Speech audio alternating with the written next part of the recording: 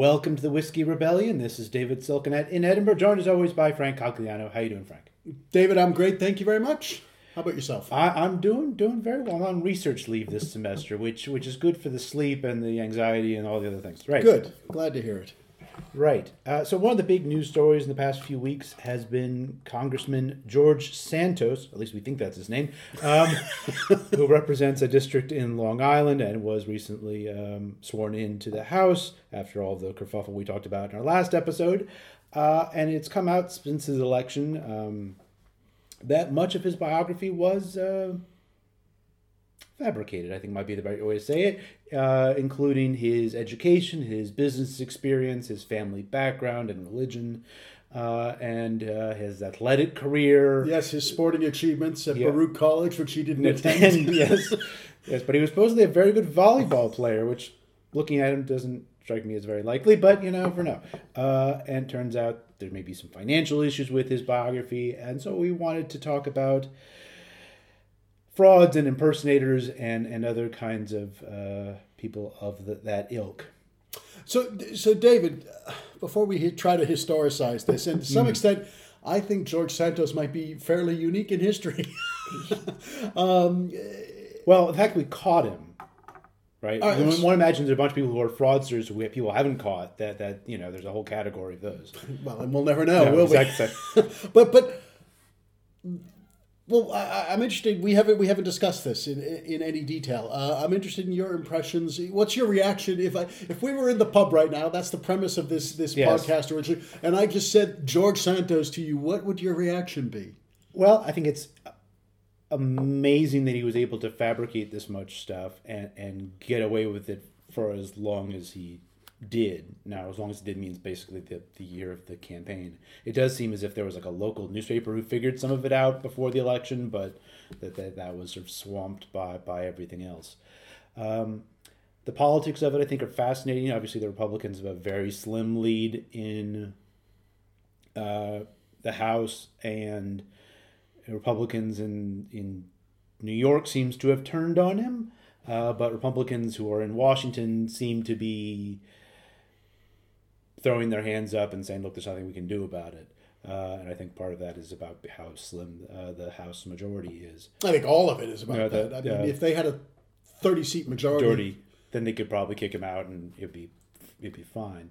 One of the intriguing things about this question is, and this is Santos's position, so we should at least consider it. The fact that he lied about all this stuff shouldn't matter. People voted for him because of his positions on issues, and that the fact that he made up all the rest of his biography is irrelevant. That he is a representative of a certain constituency and he's going to work for them. But yeah, it is quite shameless, all the things he lied about. I mean, the Republican caucus, most of the people who've gone on the record, and frankly, they're trying to avoid going on the record about this to the extent they can. But anybody who has spoken, particularly Kevin McCarthy, for example, the House Speaker, their position seems to be, well, he was elected by his constituents, and we stand by that. And it's essentially the only position they really can take. They don't want to say we're standing by this liar. What is interesting to me is, and you referred to this in your own response, is that a lot of this was known in that the North Shore Leader, I think is the name of the newspaper on Long Island that exposed a lot of this stuff before the election. Some of his Democratic opponents came up with some of this information, he ran for Congress twice. He ran in 2020 and lost, and ran in 2022 and won. And so some of this information came out during those campaigns locally.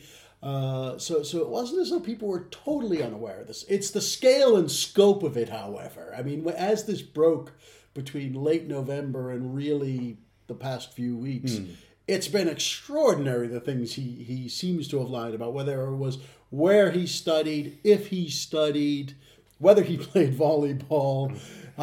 He claimed at one point that his mother died on 9/11 or as a consequence of 9/11.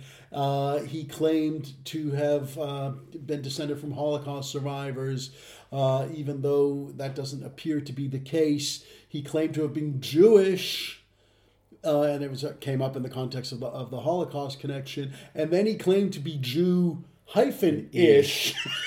I don't know what that means, but Jewish curious or Jewish adjacent. I mean, and claimed to have worked for Goldman Sachs. There's a whole has legal problems in Brazil that are following him now because he seems. And there's questions about Russian financing of his campaign potentially, and so there's all kinds of things. I mean, it's frankly unbelievable, and it's and. What is a little bit surprising, I suppose, is that he's just been given 2 committee assignments in the new Republican House. Now they're not important committees, but he was given committee assignments, so he hasn't. There was that scene during the prolonged fight over the election of the Speaker that we talked about last week. When he was sitting alone because nobody would sit with him. Exactly, you don't want that quite picture sad. taken. If you're, Lauren Boebert had people sitting with her. Exactly. Matt Gaetz had people sat with him, and he was sitting on his own. It was actually quite sad as he was sitting on his own because nobody would have anything to do with him. But they seem to be making their peace with him, and he seems to be riding it out. And in this, it's of a piece with what we've seen in politics, should be said on both sides of the Atlantic, where people, and Santos may not survive this, but people seem to survive being exposed for their mendacity in ways that in a previous generation would seem to have been unsurvivable. But we'll see, won't we? Well, yes. I mean, politicians lying about their experience or exaggerating their experience or magnifying their roles in various things. That's not that uncommon, right? That people tell stories that magnify their importance, or even fudge some of their credentials. But the scale of this is quite, it's hard to tell what actually is true about this guy, which I think makes him. Yeah, when President Biden first ran for president in the 1980s, in 1988, he was exposed as having exaggerated elements of his own background in terms of particularly his academic achievements, and this is well documented. Santos is not. That's not this. No. and George W. Bush did the same thing. Like lots of people did. Right, and a lot of people. Well, we all kind of make sense of our own lives. We put them into a narrative form, and most of us tell a narrative about ourselves that flatters ourselves. It's truth adjacent. Well, but this is not what Santos is doing. And there's there's sort of the cultural push to do that, where people are students are told sell yourself in your cover letters kinds of stuff. But this is a different order of magnitude. So let's try to historicize this. Let's look back at some previous political figures in the United States who have done this and try to make sense of this. And then maybe we've got some other examples that are non-political, which are often quite amusing. Yeah, well, what's your closest analog to George Santos? My closest one, I think, is a congressman named Douglas Stringfellow, but I think I want to go back further in history. Okay. So as is our ostensible model, I want to go back to the 18th century. So the one who Thomas Jefferson didn't make up all of his. Thomas Jefferson did not make up his resume. Okay, good. He did not make up his resume. He's got other issues. He's got other issues, but not this one. I think the one from the Revolutionary era who comes to mind is William Alexander, also known as Lord Stirling. And he's known as Lord Stirling. He was descended, his father, his parents were Scots. He was born in New York. He had a claim. He was a descendant. He was a collateral descendant of a man who held the title of the Earldom of Stirling in Scotland. Whether he had a legitimate claim to that title or not is I was going to say it's in dispute. It seems to be beyond dispute. He didn't. Nonetheless, he claimed that title, and he went to court in Scotland. And our British listeners will know that this very week there's a controversy unfolding here in the UK about the relative authority of the Parliament at Holyrood here in Edinburgh and the Parliament in Westminster about Scottish legislation, and there are echoes of this in Lord Stirling's case. So what happens is Lord Stirling, I'm going to call him Lord Stirling because he called himself Lord Stirling. Lord Stirling goes to court in Scotland in 1759, and a Scottish court recognizes his title.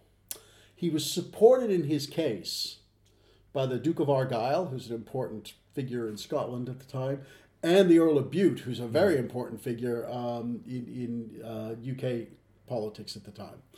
In part, they support his claim because if that claim is realized, he'll have access, he will be able to claim many, many thousands of acres of land in North America. And they themselves had an interest in that. So there's 18th century politics is often corrupted by land claims overseas. So in 1759, he gets a Scottish court to recognize his title.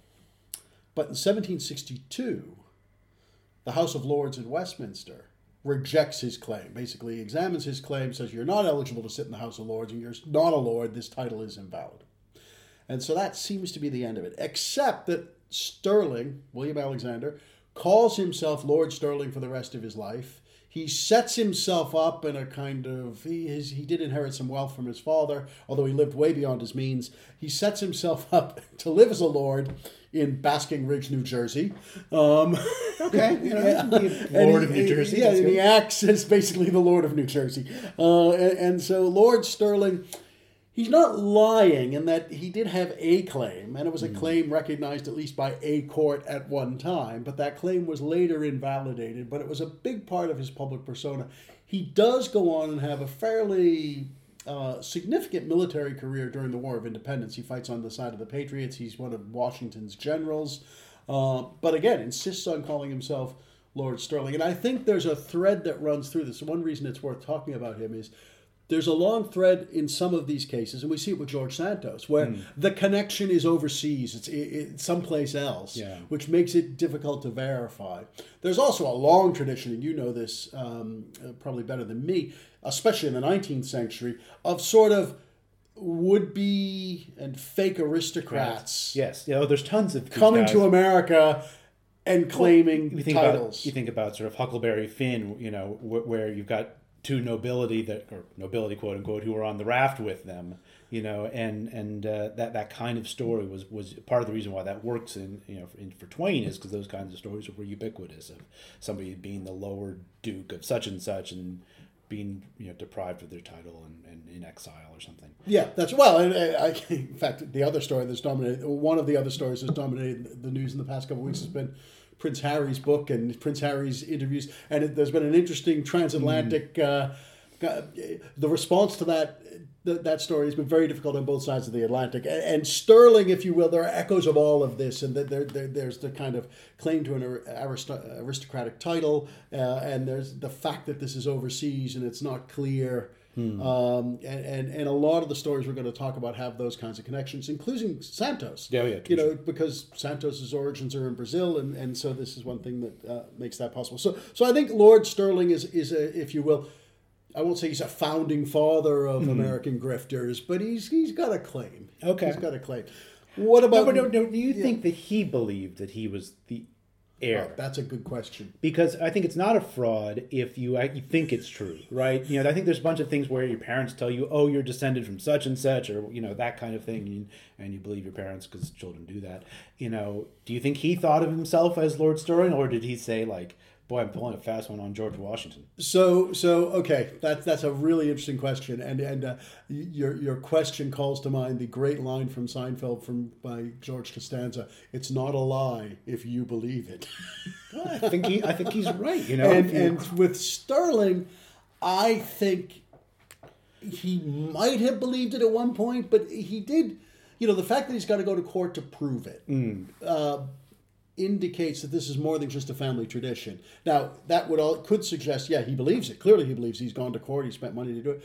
But as I suggested before, he does have a financial interest in doing so, and that claim was subsequently rejected by the House of Lords. So in terms of the kind of constitutionality of the decision, it seems quite clear that his claim was invalidated. Yet he continued to use the title. He continued to use the title while fighting for independence from Britain, of course, in a cause to create a republic where there would be no titles. Now, he died in 1783, so he didn't live to see the Constitution, which would have made his title, illegal anyway. But I think that's an interesting question. I have a PhD student who's working on Scots, the Scots who fought with Washington, and she's writing about Stirling. So I'll have a better idea when I see the fruits of her research. Okay. But, I'm not sure. But it may be hard to tell because you have to get inside his head, and he's been dead for 2 centuries. So, David, before we talk about, and I know you've got a really good one from your period, but before we get to that, I want to talk about the concept of the confidence man, because it comes before. So in 1849, a guy gets arrested in New York. He's named William Thompson, and he's called the confidence man. And of course, a decade later, in 1857, or almost a decade later, we get Melville's novel of the same name. What is a confidence man? Well, so what Thompson would do, and it's interesting about thinking of when he's doing this. He's doing this at the moment in which the United States is becoming much more urbanized. You're getting much larger communities. People are moving from rural areas and into cities. And Thompson is playing upon people's distrust with how the society is changing. So what he would do is he would go up to people and he would say, hello, and he'd be very well dressed. So he would sort of give off an air of somebody, of a gentleman of respectability. And he would greet a stranger, but he would greet them as an old friend. Say, good to see you, old friend. Isn't this a wonderful place we're in? Isn't it horrible that people don't trust each other anymore? And the person would, of course, try to sort of pretend that they knew him because he seemed to act like they knew him. And he said, people don't trust each other anymore. Here's what we should do. You should give me your watch for 24 hours just to show that you have confidence in me as an individual. And the person would give him his watch. And Frank's just taking off his watch for listeners who can't see us because we're in a room together by ourselves. And then he would take the watch and sell the watch. But he would sort of prey on people's confidence in him to get their pocket watches and whatnot, or cash sometimes. But it's predicated, I think, in part on the ways in which American society was changing at this very particular moment in the antebellum period. And this becomes such an archetype that by 1857 we get Melville's novel, The Confidence Man, and that's a weird book. Have you read it? No, I don't think so. It's a really weird book. It's the last novel that Melville wrote, and it concerns a group of people on a steamboat heading down the Mississippi to New Orleans. And it's roughly parallels kind of Chaucer's Canterbury Tales. There are people telling their stories. But at least one of them is a confidence man, but nobody knows which one. And so they're all telling tales. And on one hand, you talked about Twain. Twain's very interested in this kind of, basically the kind of falsity and the kind of bullshittery of the 19th century in America, and The Confidence Man it's a weird book, but it's a really interesting book in that there are lots of archetypes and people lying to each other. Well, one of the things about that makes the 19th century interesting is you do have these places where you're having strangers interact with each other, right? A steamboat is a place where a bunch of people get in the boat. You don't know who anybody else in the boat is. People are presenting themselves in various ways, which may or may not be truthful. And questions about honor are very important in the 19th century. People take honor very, very seriously. So to challenge someone and say that they're lying is a real affront in the 19th century. And people duel over and other kinds of nonsense. Yes, in both Congress and Parliament, you can't call somebody a liar. Right. You can call them all other kinds of things, but there's that kind of standard was very important, and so it sort of set the framework for these kinds of confidence games. It also, the 19th century is a time in which you can reinvent yourself in a tremendous way. You can always go into a new city or a new town and make up a new name for yourself, make up a new background for yourself, and people have to sort of assess, do we trust who this new person is and what they're saying? And if you're in a community where everybody's a new person, like on a steamboat, how do you trust people or not? And think about gambling that goes on in steamboats, all these other kinds of things that are predicated upon a certain level of both, trust and assumptions that other people are cheating you. Right, and that's, Melville's playing with that concept and that kind of venue. Yeah, and there's a lot of those in the 19th century. So back to politics, though. So, David, because I know you've got a very good example, which is really a better antecedent to Santos than Lord Stirling was, I think. So, do you want to tell us about him? Yeah. So this example, in some ways, it's very much like Santos, but in other ways, it's very different. And it's a congressman by the name of Robert Brown Elliott, who was a black congressman from South Carolina during Reconstruction. So this is the time in which there are a handful of African Americans who get elected to Congress, and he's one of them.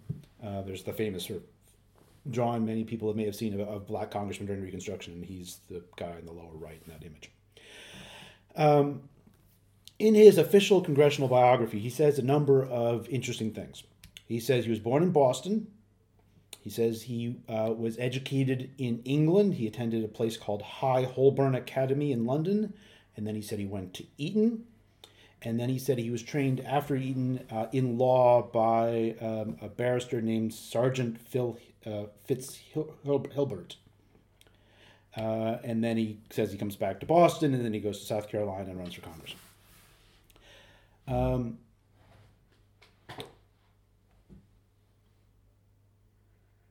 During his lifetime, people believed all of those things.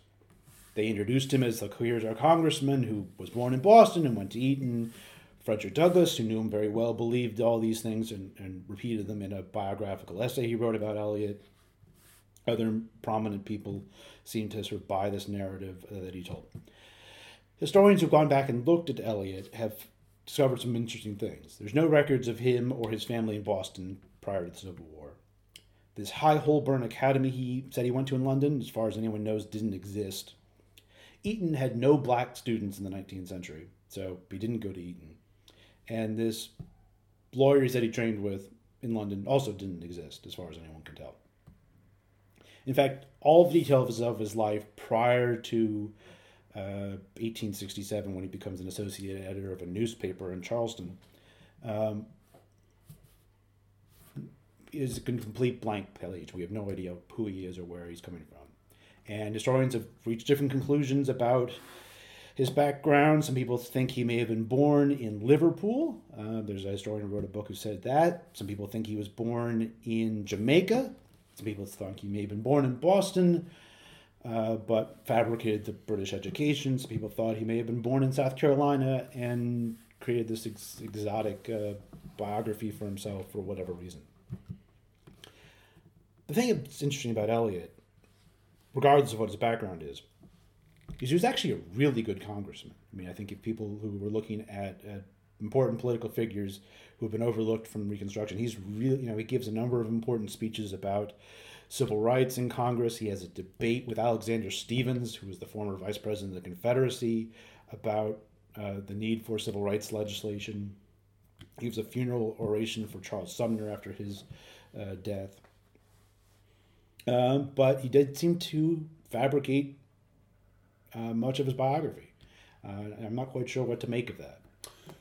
So does this suggest that we should have high hopes for George Santos? Maybe he'll become a very successful congressman. Well, I don't know. I don't have high hopes for George Santos just because he seems like a very different sort of figure. And the question, I guess, becomes, what are the motivating factors that lead someone to create a fake biography? Yeah, so why did he... I mean, you've already stipulated that we don't know much about him, so you might not be able to answer this, but I'll ask you to speculate. Why lie? That's a really good question. And people who have tried to sort of puzzle this out point to a few things, potentially. He's of the black political figures in the 19th century, he's the darkest skinned of them, which is... People always pointed this out in the 19th century, and therefore he may have had to legitimize his intelligence in a way that light-skinned African Americans might not have. Some people have made that argument. There are people who say maybe he has changed his name, and maybe the reason why we can't trace him prior to 1867 is that he was working under a different name. That's a possibility. But I don't know. I think he largely seems to have been self-educated. But he seems to have been very smart. If you read his speeches, like he's clearly somebody who was very well read. Some people said he spoke with a slight British accent. So whether that's affected or whether that's product of being born in England and fabricating some of his existence.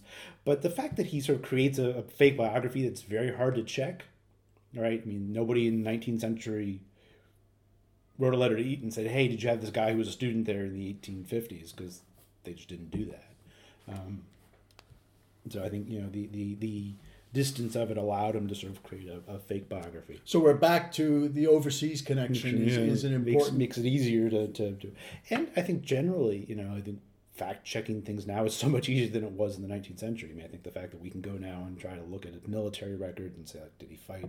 There's a bit about whether he may or may not have fought in the Civil War, and he had this leg injury that he at various points attributed to military service, but we haven't been able to track that down either. But it really is kind of a blank slate before 1867. And when did he die? He died in 1882, I want to say. Was the... I'm going to say deceit. Okay. Did it come out during his lifetime? No, it didn't. Right, did it come out after his lifetime? It only really came out in the mid 20th century. Okay, so like when he died, people no.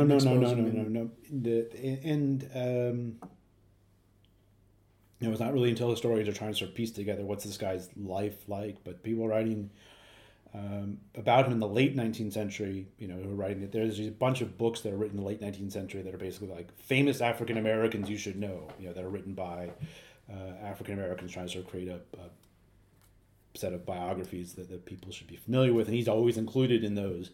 And people repeated the facts that he said about himself. So they repeat about him being born in Boston and going to this High Holborn Academy and Eton and etc. So he got away with it. Oh yeah. And the fact he both got away with it, and if that's the right way to think. Yeah, about it. I mean, he doesn't seem to have profited from his lies. That's. Did he? Well, I mean, not financially. He was elected to Congress. Well, the question is whether he would have been elected to Congress from South Carolina, a predominantly black district. He won his races overwhelmingly, and he was only forced out of office,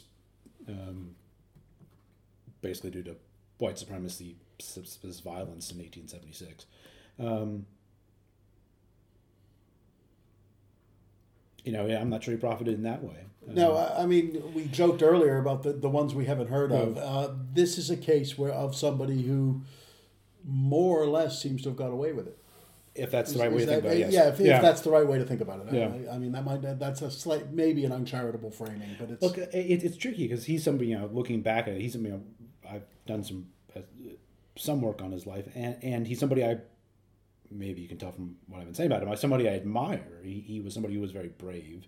He's somebody who spoke very well on very challenging issues at a very difficult time. But he does have this part where does seem to be creating a past for himself that isn't his own. And I'm not quite sure what to do with that. How do historians treat this now in the literature? There isn't a huge amount of literature on him. There's a biography that was written by a non-historian, I think a novelist in the 1970s. There's a few other sort of short biographical essays. And people have sort of thrown up their hands and said, maybe he was born in Liverpool, maybe he was born in Jamaica, maybe he was born in, who knows, right? Like the evidence is not there to support one way or the other. There is the evidence that the things he said about himself may not be true, or probably aren't true. Right. Interesting. But I mean, in terms of somebody who's like Santos is whole cloth inventing a story for himself, I think he's interesting in that respect. So I think there are categories of politicians and that have kind of lied about their past. But before we get to those, and I know you've given some thought to this, I just want to mention one other who's a little bit like your example, but later, who's Douglas Stringfellow. Okay. He was a congressman from Utah who was elected in 1952 to Congress. And Stringfellow, his story is actually quite sad in a lot of ways. So he was he was of Mormon background, and when he ran in 1952, he made lots of great claims about his wartime service. In the Second World War, he claimed that he'd been in the OSS, the antecedent to the CIA, and that he had captured an important German physicist who was brought to the United States after the war, that he himself had been captured by the Germans and tortured at Belsen, the concentration camp, and he claimed that while he was being tortured there, that he had a kind of religious awakening, and then that really deepened his Mormon faith. And he spent a lot of time talking about that after the war. He became a fairly prominent local media figure, and on radio in particular, telling these stories. And he ran for Congress successfully in 1952. He claimed to have been paralyzed as a result of his wartime service, and then when he ran for re-election in 1954, his Democratic opponent basically exposed most of this as a lie. Now, Stringfellow had served in the war. He'd served in the Army Air Force, the antecedent to the U.S. Air Force, and he'd been badly wounded. He stepped on a landmine, and although he wasn't paralyzed, he did walk. You know, he walked with a cane, and he was badly injured, but most of the stories he told were untrue, and as a result of this, he was exposed, and he lost in fact, I think he lost the primary in 1954. The Republicans held the seat, but he lost the primary, if memory serves. But I think that is this is a case that I thought of and read about with regard to Santos, because there was a level of deceit here. One of the things we'll talk about, and I know you've got a long list about, is people lying about their military service. But this is a kind of order of magnitude different from that. I mean, he was claiming to have done things and to have received medals and things like this that he did not receive. And it's very hard to reconcile these. I do wonder, however, and we might need to think about this with regard to George Santos, the degree to which Stringfellow, who himself was badly injured during the war, might have been suffering from PTSD or some sort of suffering from the consequences of his service, and this might have contributed to the deceit he engaged in. I'm not suggesting Santos has anything like that, any kind of trauma, but there might be something wrong with Santos. In other words, in other words, it's one thing to look at these people and say, well, they're lying. You know, Lord Sterling lied about his title in order to get rich. Okay, that makes sense. And we've got lots of examples of that. And people might lie about their backgrounds in order to win political office. But it's also possible that in some of these cases, these people are actually unwell. And I think that might be the case with Stringfellow. I mean, I don't have the professional ability to make that assessment, but it's one thing that occurs to me as a possibility. And it does give me slight pause. I mean, it's very hard not to mock George Santos, because he's very mockable. Yes. And the lies are so absurd. But they're so blatant and so absurd, one wonders if there's not something wrong with him. But anyway, so I don't really have anything to add to I think that. this category of a military imposter, I think we've got a lot of people who are doing that at various points in time. Thinking about contemporaries of Stringfellow who exaggerated their experience in World War II. Joseph McCarthy vastly claimed he had flown a lot more air missions than he did. He even got some, because of his sort of fake service, he got himself a real medal based on his fake service, because he faked some documents to get himself a air service medal. L. Ron Hubbard, the science fiction author and religious leader, if that's what you want to call him, also served in World War II. But if you read his sort of Scientology profile, he was the most decorated war hero of the Second World War and fought in all of the things, and he was not. There's a bunch of other sort of similar sort of examples of people who are expanding their military service in quite profound ways. And then you also got guys who didn't serve at all in the military, who claimed to, and I think that's an interesting sort of category of people. We can think about sort of Richard Blumenthal from Connecticut, who was in the military but claimed to actually have served in Vietnam when he was not stationed overseas. To people like Walter Williams, who claimed to be the last Civil War veteran when he died, or before he died in 1959. Turns out he was not a Civil War veteran. He was like 5 years old when the war ended. And in fact, we have a lot of people who were claiming to be Civil War veterans in the early part of the 20th century who were not Civil War veterans, who made it up.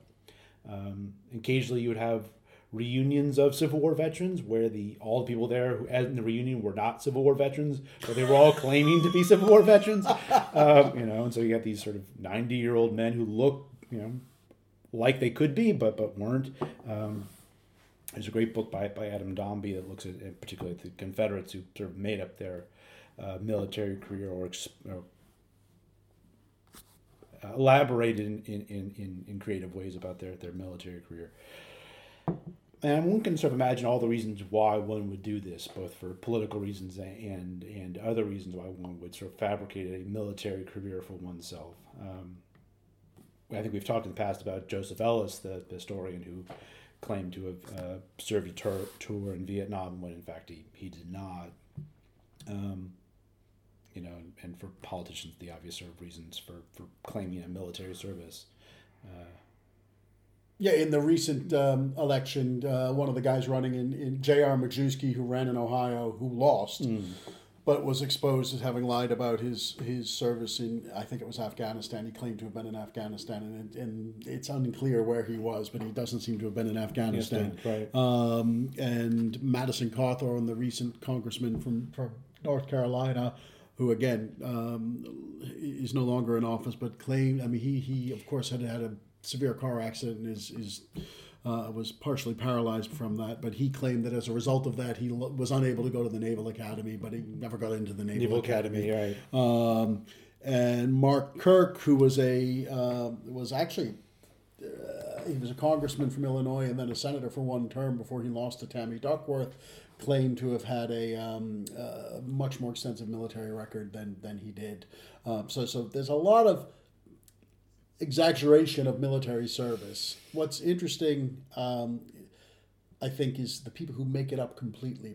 But I think, again, going back to the early 19th century, the early 20th century, the late 19th century, you could do that then because these things were much more difficult to check. Right. And whereas now, I'm slightly surprised at people who lie about it because they are found out or should be found out. But Richard Blumenthal is still a senator from Connecticut. Right. So, he came up with a kind of explanation saying, I exaggerated slightly. He was in the military. Yeah. He served during the Vietnam era, just not in Vietnam. Right. Yeah. But that's a distinction that's very important to Vietnam veterans. Yes. Yes. And in fact, to other combat veterans as well. But it's interesting that Blumenthal, people occasionally make comments about it, but he seems to have kind of overcome this. But so we've got military services. We're back to people embroidering things. Hillary Clinton claiming that they landed under sniper fire in Bosnia when she was first lady back in the mid '90s was not true. True. Now she went to Bosnia. Yes, and there were snipers in Bosnia. Right, but they weren't shooting at her or at her team when they landed. And so politicians often embellish things, and then they embellish the embellishments. Right? And there's a whole question there of memory. Does when she said that, did she believe that to be true? Right.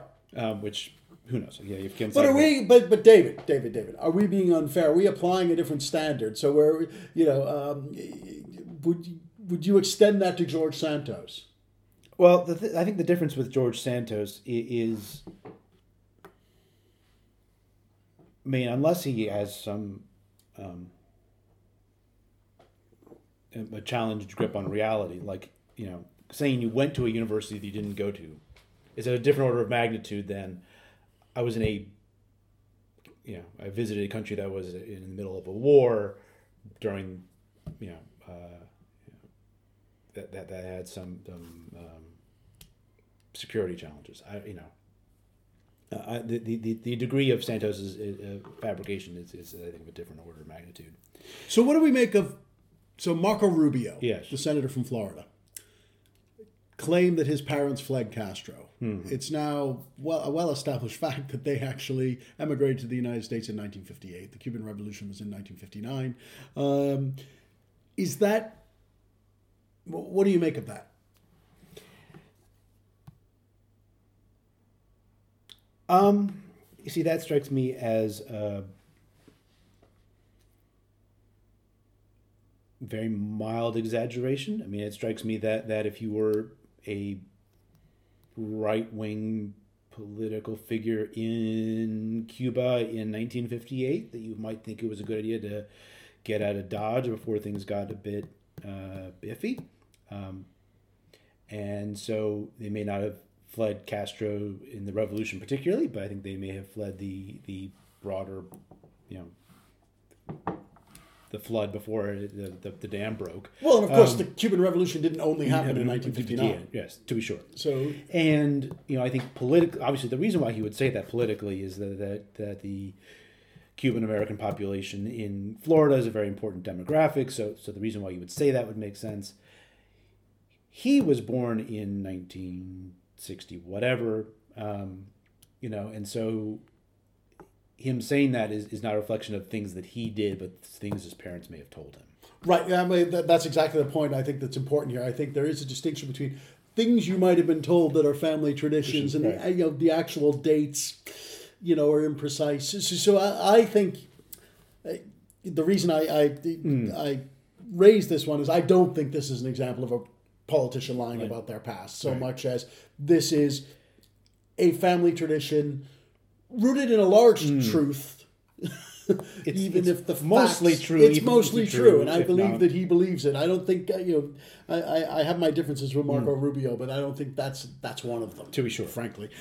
So David, you've got lists of people in different boxes on your pad. So what are the categories of lies? So I mean, I think you've got a couple of different sort of categories of fraudsters and imposters. So I think you've got people who are the sort of military imposters, and those can be very common. We just talked about those. We've got a large number of people who are claiming Native American heritage, and we've talked, I think, about this in some previous episodes, where they're either making it up entirely or in part. Probably the most famous example of this is Asa Earl Carter, who claims to be Forrest Carter, who writes The Education of Little Tree. Oh, we talked about this before, didn't we? Which is claims to be an autobiographical story about a Native American boy. He was a white guy who was a George Wallace speechwriter. He wrote the Segregation Now, Segregation Forever speech. So where the fabrication is a complete departure from his own experience. We actually have a bunch of examples of other people from the 19th and 20th century pretending to be Native American leaders. There was a guy who claimed to be called Chief White Elk, who traveled around Europe as a Native American leader and stole money from European heiresses and met Mussolini, and Mussolini greeted him as a diplomatic emissary from the Native American nations. Turns out the guy was named Edgar or something. But that's a variation. That's inverting the European aristocrat in America. Exactly. That's exactly what that is. Another sort of example of a fake Native American, we may have talked about this in a previous episode, Iron Eyes Cody. I don't know. So Iron Eyes Cody is most famous for, there's this commercial, you've seen the commercial from the 1970s, right, of a Native American crying over environmental degradation. He's Italian. But he,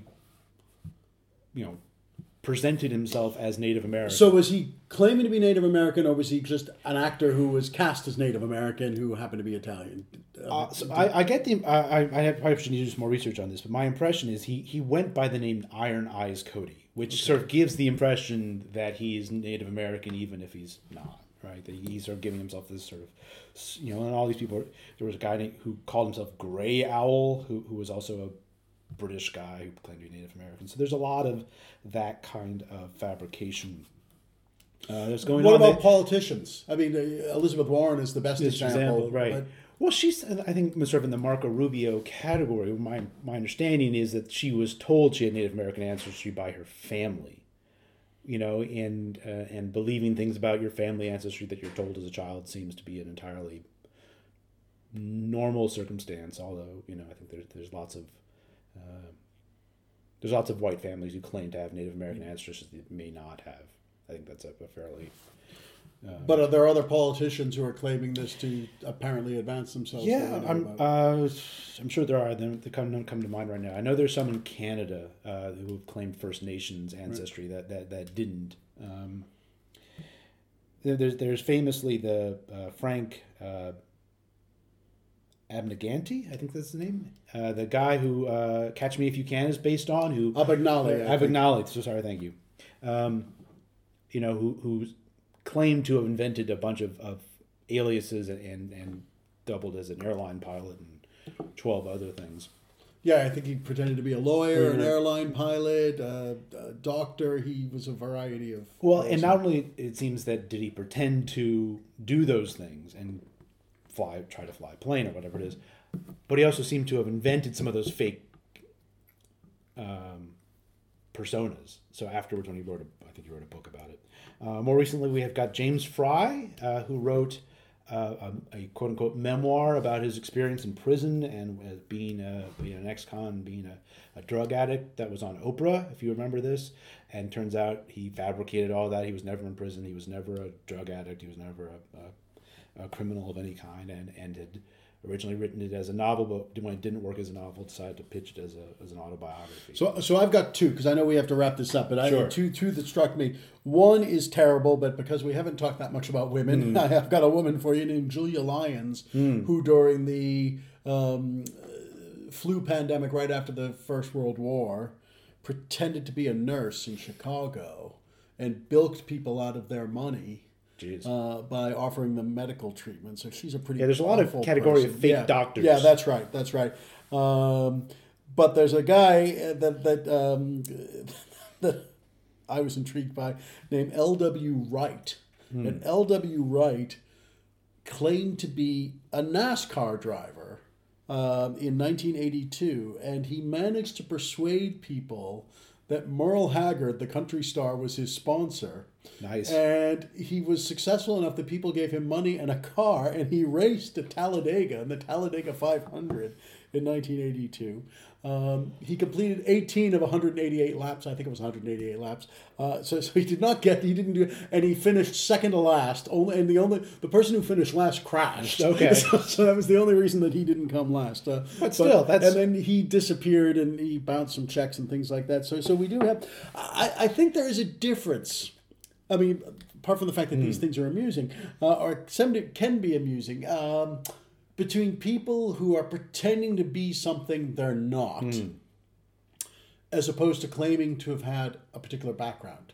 So there's if you're making stuff up about your past in order to advance yourself in the present, which seems to be what we see politicians doing, as opposed to somebody claiming to be a NASCAR driver and trying to race in the Talladega 500. Yeah. I mean that's the nice thing about claiming to be a disinherited European aristocrat. Is that there are no skills that go along with that, right? Like you don't have to be able to do anything. You don't have to be able to fly a plane. You don't have to be able to perform heart surgery. You just have to say, "Oh, my great so-and-so was Duke of such and such and was stripped of his title, and I'm the rightful heir of." Yeah, so Lord Stirling can call himself Lord Stirling, and it doesn't really do anybody any harm, right? As opposed to people who are inventing credentials for themselves. Probably when you're thinking about fraudsters, and there's lots of fake doctors. My favorite is John Brinkley. Oh, the goat testicle guy. He's on my list. Okay, go ahead. So this guy, his father was kind of a doctor. He didn't go to medical school, although medical training was a very different thing in the early 20th century than it is today. He gets himself a fake diploma from a diploma mill. And he in the aftermath of the First World War, says he can cure first its impotence and then later on its everything by implanting goat testicles into people. First it's men for impotence, and then later he's implanting it into women, he's implanting it into children, and this is sort of the cure-all procedure that he sort of patents, if you will. He is also an early innovator in radio. He has a very early radio station in the 1920s. He's basically got a call-in show where people say, like, call in with their medical problems, and his answer is always like, you need my special pills that you can only get at my drugstore, or you need an implant of goat testicles. And he's wildly popular. He runs for governor of Kansas twice, and he very nearly wins both times. But yeah, the listeners don't go testicles don't do any good, so don't do that. Right. It's an important public service announcement. But well, you never know. People might. Medical misinformation is rife everywhere. It is, although I believe, David, our listeners are smart enough not to implant goat testicles into themselves. But the warning is important. We've got a very intelligent audience, and as much as you might be tempted, yeah, good, right. So we'll see what happens with the George Santos story. It's going to be fascinating, I think. We're out of time, so we didn't even get to financial irregularities in Charles Ponzi and everybody else, but undoubtedly there'll be a scandal in the future, and we can return to this. That. Right. So time for last drops, Frank. What you got? David, I want to recommend an essay in the most recent issue of The Atlantic. It's the January-February 2023 issue, and it's by Noah Hawley, and it's called The Myth of the Frontier Won't Die. Hawley is a writer and has directed many of the episodes on Fargo, the TV series that spun out of the Coen Brothers movie. And the subtitle tells it all. He says, in our popular culture and in our politics, we're returning to the Old West. The strong survive and the weak surrender, and differences are resolved at the end of the gun. And he talks about a number of, not just Fargo, his own creation, but also Yellowstone, which of course is a kind of dominant program right now, and The Walking Dead, and the kind of how Hollywood and popular culture are kind of have remade and reconfigured the Western in a modern context. Very interesting essay from somebody who's actually engaged in that activity. So I recommend that. The Myth of the Frontier Won't Die by Noah Hawley. What about you, David? What do you have? I want to recommend a movie, The Pale Blue Eye, which is on Netflix. It's the story. It's a crime, murder, mystery kind of thing.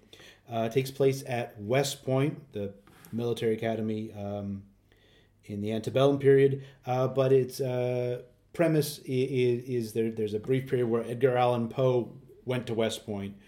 For some reason, Poe thought West Point would be a good place for some quiet and place for thinking and writing, which West Point is not. But it's a murder that takes place at West Point, and it stars Christian Bale, who plays a retired detective, essentially, and Harry Melling, who plays Poe. And there's lots of good Poe references in it and other kinds of things. And that's very meta because, of course, Poe is credited with creating the modern detective story. Right. So there's lots of if you're a Poe aficionado, and I thought it'd be appropriate given our topic today. There's lots of Easter eggs and references and whatnot in that. Harry Melling, by the way, is the same person who played Dudley Dursley in the Harry Potter movies. So it's a very different kind of role, but it's fascinating and seasonally appropriate. As a historian of the period, do they get the period right, more or less? Yes, I think I've looked at the history of West Point and what West Point was like during that time. When I was working on the book on Surrender, I spent a lot of time reading about what West Point was like in the 1840s and 50s, and they get it right. It looks including the really stupid uniforms that West Point cadets wore. So it's a film, not a series, because I've seen it's popped up in my feed. It's a film. It's like 2-hour kind of thing. Right. Excellent. Good. Thanks, David. Cheers.